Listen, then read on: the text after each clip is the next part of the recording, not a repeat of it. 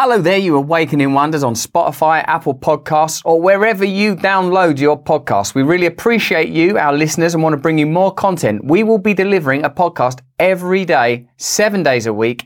Every single day, you'll get a detailed breakdown of current topics that the mainstream media should be covering, but if they are covering, they're amplifying establishment messages and not telling you the truth. Once a week, we bring you in-depth conversations with guests like Jordan Peterson, RFK Jr., Sam Harris, Vandana Shiva, Gabor Mate, and many more. Now enjoy this episode of Stay Free with Russell Brand. Remember, there's an episode every single day to educate and elevate our consciousness together. Stay free and enjoy the episode.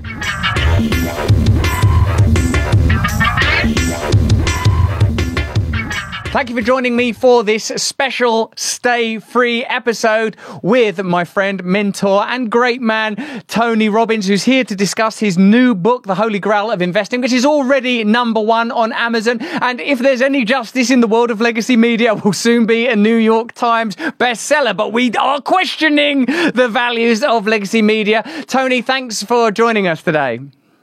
So good to see you, brother. Nice to see you. Tony, is this book about democratizing the process of investing and making investing information that was previously clandestine accessible to ordinary investors so that we might take advantage of some of the principles that some of the wealthiest people in the world have been able to, up till now, exploit? That's absolutely right. I've been very frustrated. I wrote a book right after the financial crisis. I hadn't written a book in 20 years, but I was so angry. And I know the people in the financial industry and saw the level of abuse. And my question was, is the game still winnable? And so I decided to interview 50 at that time of the greatest investors in history that are alive today. All people that started with nothing and became the best in the world at what they did. They're all very different. And I did this 674-page book. I wanted something that anybody could pick up and start to develop that financial security and freedom, and more advanced people could do. I wanted to hit both, and we did. I was really pleased with it. Then I wrote a second book a few years later because I know when a crash comes, people forget everything else you taught them. And I knew the one would be coming, not because I'm so, have such great vision. It's just every 5 years, roughly, we have a bear market. So I wrote Unshakable, and I thought I was done, but now it's a trilogy. Because so many people are behind. We're in tough economic times, obviously, and people don't have a clear plan for their future. And how are you going to get there? Well, the only way to get there is save more money and invest it, or get bigger returns. Well, bigger returns usually takes bigger risks. Bigger risk can lead to you not having anything or a lot less than you need. And so I was working with Ray Dalio, one of the greatest investors in history. He's become a good friend over the last decade. And I asked him one day, out of all the things you've taught me, he's got so many principles. This is the man who manages $170 billion in assets for countries, for pension funds. I said, what's the single most important investment principle you could give me? And he said, Tony, I struggled with that for the last decade. And he said, I've made it into a mathematical principle that's so simple. I call it the Holy Grail of Investing, which is the title of the book. It comes from Ray. And I said, what is it? He goes, everyone knows if you want bigger returns, you got to take bigger risks. And the only thing that can help you is diversification. Everybody knows diversification. He said, but what they fail to teach you that I figured out is if you can find 8 to 12 investments that are non-correlated. Now, for your audience, I'm sure many of them know, but in case they don't, when things are correlated, it means they tend to move in the same direction. If they move up, they both move up. If they move down, they both come down. If they're not correlated, they go in opposite directions. So stocks and bonds typically would go in opposite directions. People have their bonds, so if stocks go down, their bonds kind of save them. The only problem is in 2022 and 2008, both of them went down. And so without going through the technical analysis, he figured out this formula. Well, it sounds good, but it's hard to find these uncorrelated investments when you're just looking at stocks and bonds around the world. And there's a lot fewer stocks today and a lot more correlated around the world. And so I started looking around and trying to find the answers. And I was at a JP Morgan conference where they do it once a year. It's an alternative investment conference. You have to be a billionaire to attend. I was a speaker, so I got to go. And Ray was right before me, and he spoke. And all these billionaires who had not taken notes the whole time, somebody asked him a similar question. He said this formula, and every head in the room went and wrote it down. So I was like, okay, how do I crack this code? Well, the only way you can do it is by getting involved with alternative investments. And this is the problem. The greatest returns in the world have been kept away from the average public. In America and around the world, especially if you do business in America, people can invest in companies here. you have a limitation. You have to be a certain type of investor. You have to have $1 million net worth as a minimum, not counting your house. And you have to make $200,000 or $300,000 a year. Well, a lot of people inherited their money. They're not sophisticated, or they built a business. They don't know about investing. And so Congress now finally agreed with me because they said, this is so unfair. And the House passed a law that says you can now take a test. You study, take a test, and then you can tap into these. Now, what does that mean? Let me just give it to you real quick. I interviewed 13 of the most successful investors in the world in this category of alternative investments, private equity, private credit, private real estate. And these are people that manage $20 to $100 billion funds.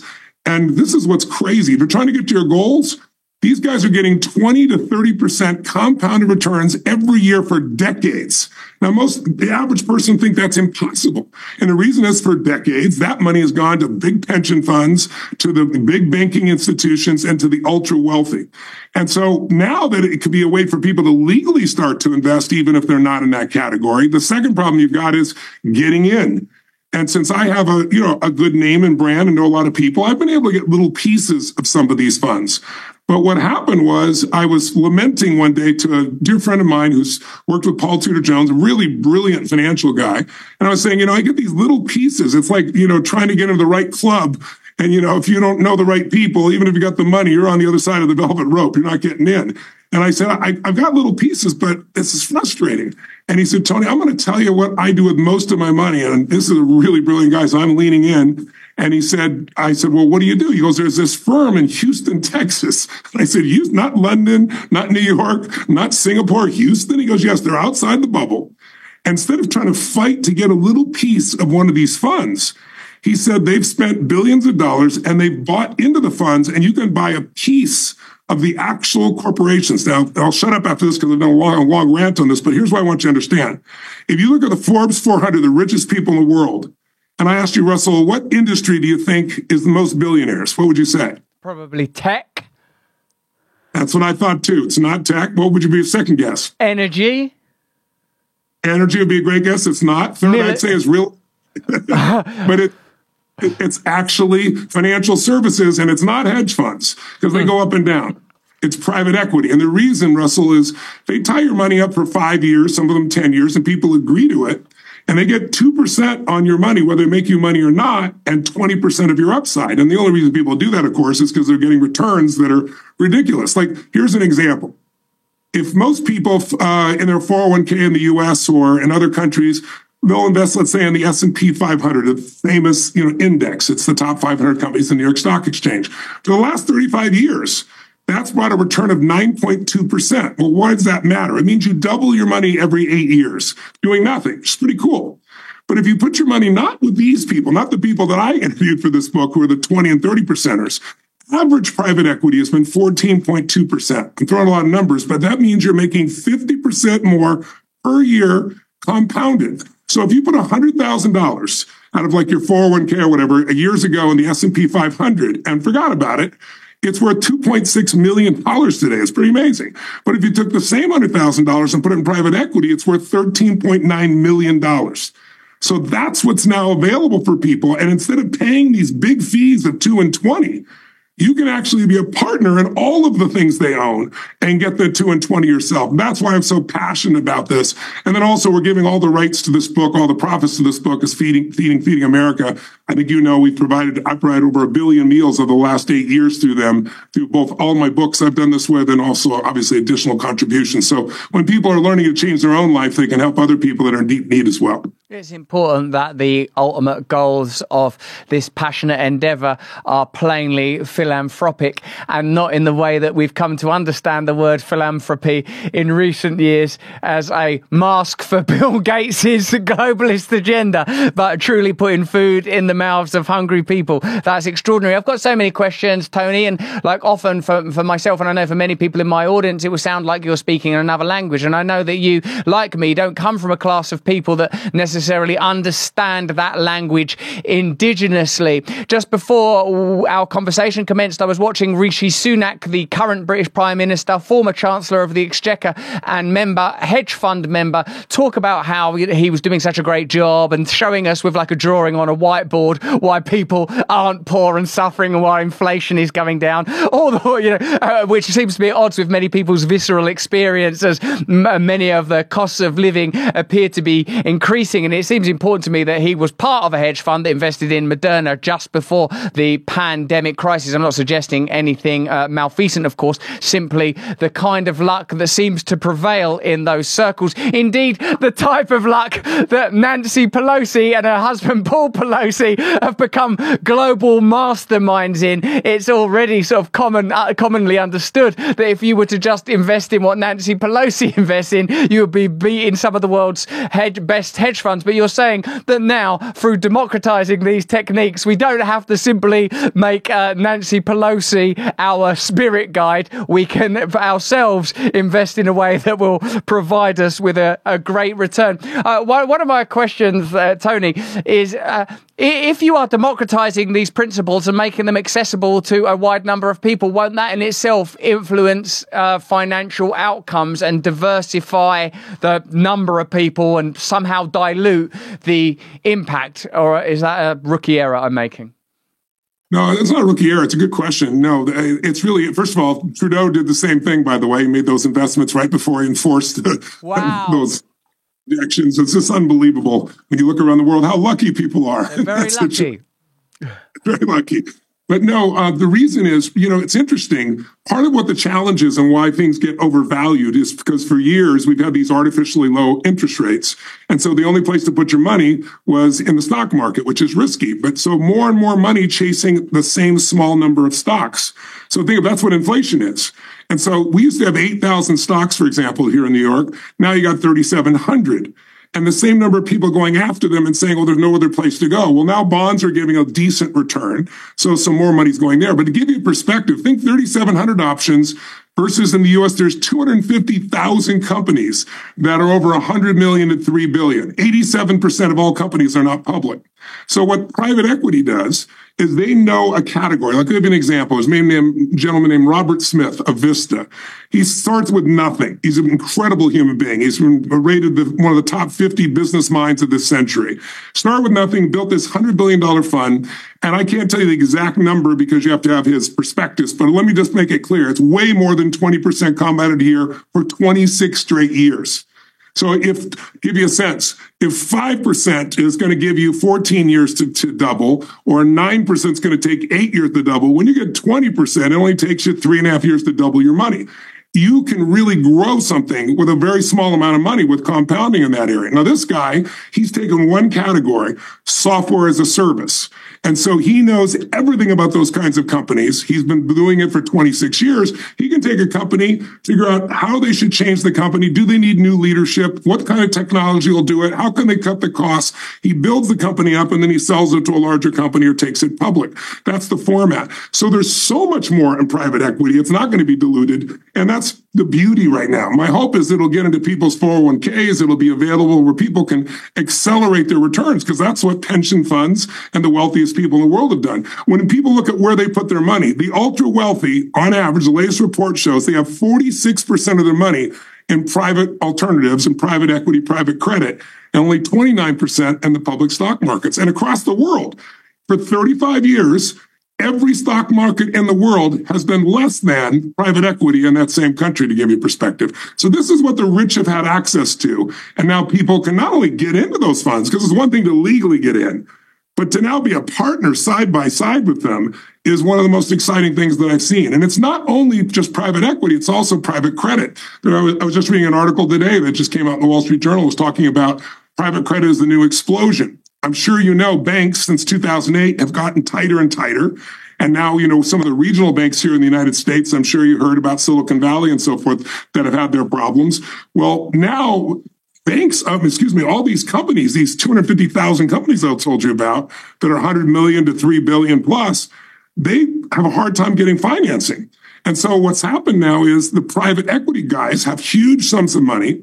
They know how to value companies properly, and they loan money to these people, and they do it really judiciously. They have less than a 1% failure rate. So let me give you an example that maybe your audience can understand. If you invested in bonds, a bond is just an agreement. It's an IOU. I'm giving your money. You're promising to give me my money back plus 5%, 4%, 3%, whatever it is, right? Well, bonds have such low returns that 2 years ago, people were buying junk bonds. They call them high yield bonds, super risky bonds to simply get a 3.9% return. Well, we were getting 9% in private credit at that time. So private credit, these people have less than a 1% failure rate. Any bank would die for that. And they're producing returns right now of 11 and 12%. You know, if you have a mortgage and it was locked at 3%, you're happy right now. But, you know, with interest rates rising, if you didn't lock it down, you're paying 2.5 or 3 times more money for the same house. Well, that's called a floating rate. Well, the floating rates on banks, on private equity loans or private credit loans, they float.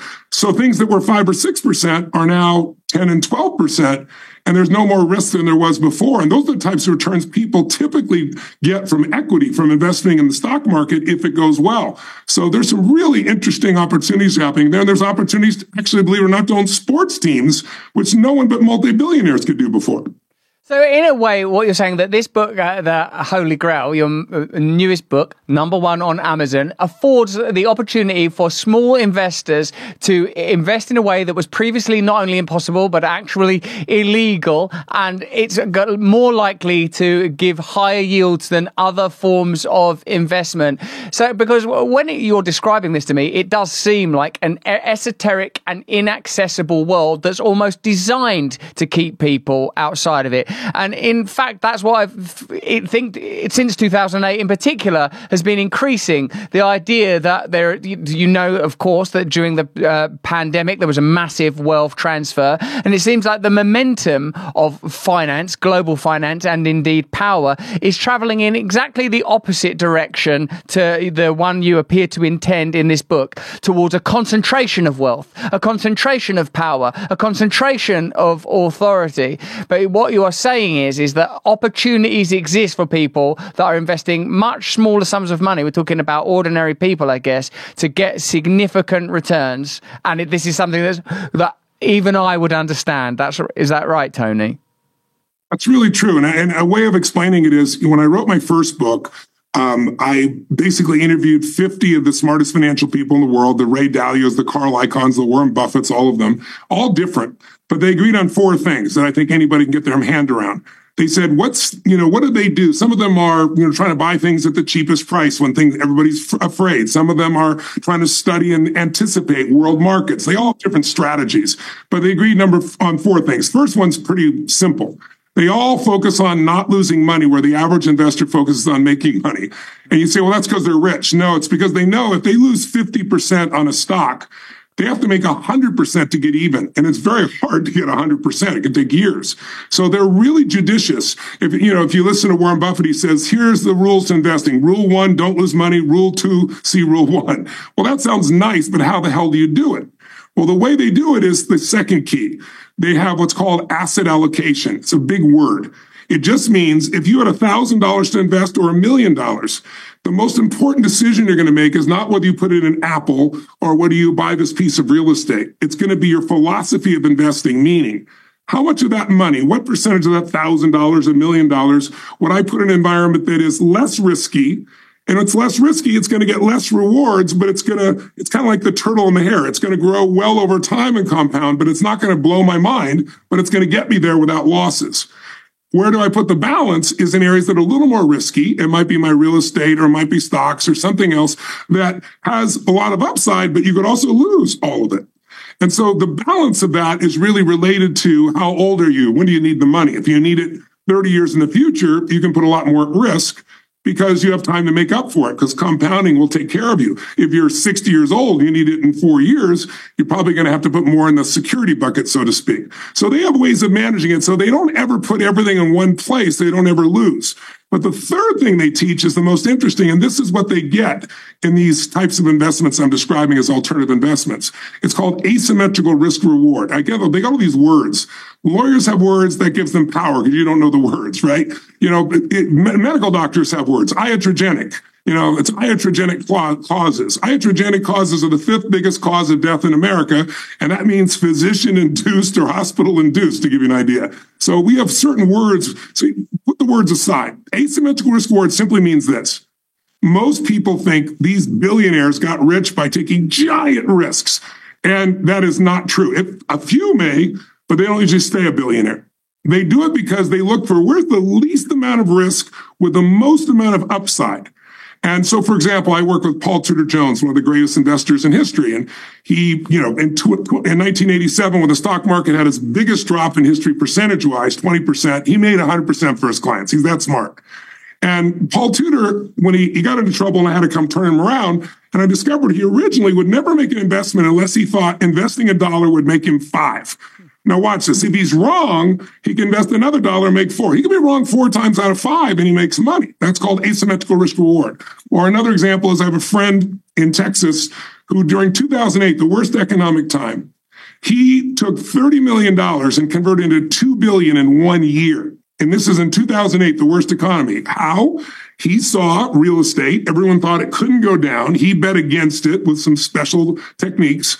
But what had made him successful is he could have been wrong 13 times and still made money. He wasn't wrong 13 times. I asked him one time, how would I explain asymmetrical risk reward to someone, like a young child or my teenage, friends? And he said, Tony, I was struggling with that with my own kids. I came up with an answer, and here's what it is. He said, I look for an investment where I could literally not lose money and have upside immediately. And my response, most investors would go, that's impossible. He goes, no, nickels. He said, if you buy a nickel, it's never worth less than a nickel. And he said, and guess what?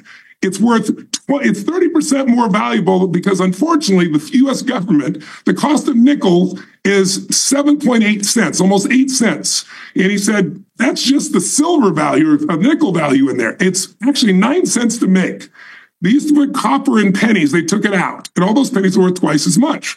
He said, so the day I buy it, I can't lose money and I'm 30% up. I said, but you can't melt the money. He goes, well, you can. But he goes, I don't need to. They're going to change the nickels. And when they do, it'll be a doubling or tripling. He goes, if I could push a button and convert all my money to nickels, I'd do it tomorrow. And so he took his kids and he called the Fed and he bought $20 million worth of nickels to show them how this is done. The last one I'll give you real quick is from your part of the world. If you look over at Sir Richard Branson, when he decided to compete with British Airlines, his biggest risk is got to buy all these planes. So he negotiated for a year and a half. Like, he'll risk his life, but he doesn't do it in investing. If you know Richard, he's like, what's the downside? How do I protect the downside? So he negotiated with Boeing for a year and finally got them to agree that if he didn't make it in a year and a half, he could give back all the planes and there'd be no loss to his credit and no loss to his money. So he has no downside. And then the last key is they all diversify. So all of these tools in this book show you how to do that and show you how to do it with small amounts of money if you want to. But I just want to mention one more, the sports teams. Today, sports, 100 out of the 92 out of the last 100 TV shows that were the top TV shows in my country were sports. Because everyone's cutting cords. They're binging. You can't binge on sports. You got to watch it live. So, our football, which, we call your soccer, what you guys call football, our version of football, they paid $110 million at Peacock to show one program. And it was worth it. They got 20 million new subscribers to watch this particular show between Kansas City Chiefs and the Dolphins. You can own a piece, just like buying a piece of IBM, but these sports teams grow at 18% a year compounded. It's ridiculous, and it's not tied to the stock market. So the stock market goes up and down, you don't care. These sports teams continue to grow. Michael Jordan bought his Hornets team for $275 million, just sold it for $3 billion 11 years later, and that's typical these days. So you can get a piece of that today, of the fun of sports, have the monopoly power they have because no one can compete with them in that city, and be able to grow because they're really media operations now. They're not just butts and seats. So all this is available to the average investor if they do a little homework and educate themselves. How do you continue to engage with your purpose? How is it that you retain this passion after all of these years of doing what you have done, with all of this success? How have you drilled yourself to pay such attention to detail? And what values is it that you're appealing to in yourself as you continue to create this kind of content and offer these kind of opportunities? What is it, Tony? I don't think it's because I'm such a great person. I'd like to believe that, but I suffered so much in my childhood, both financially and emotionally, that I've got to find a way to solve this so my future family does. And, now I provide 100 million meals a year, to give you an idea. I had a billion goal to do in 10 years. We've done it in 8 years. I'm now working on 100 billion meal piece. I'm looking for 99 other people to do what I did, 100 million meals a year for 10 years because of the Ukraine war. That's the breadbasket, as I'm sure you know. And because the WF doesn't want us to use fertilizer, but 50% of the world's food comes from fertilizer, most from Russia. So the cost has gone through the roof. So normally 80 million people are at threat of starving. This year, it's 380 million people. So I've actually, in the last year, we've got it to 60 billion. But the answer to your question is, I love to see people, I hate suffering, and I love to see people light up. And it's just, I'm addicted to that. When I was a young man, I figured out how to lose weight. I was 5'1" in high school, 1.5 meters. I'm now almost 2 meters, 6'7". And I tell people the difference is personal growth, of course, right? But that explosion in my life during that time period, I learned how to lose weight and I helped my friends and I got all this love from it, and I think I got addicted to having the answers around finance, around your body, around your emotions, around your relationships, around how to grow in your career.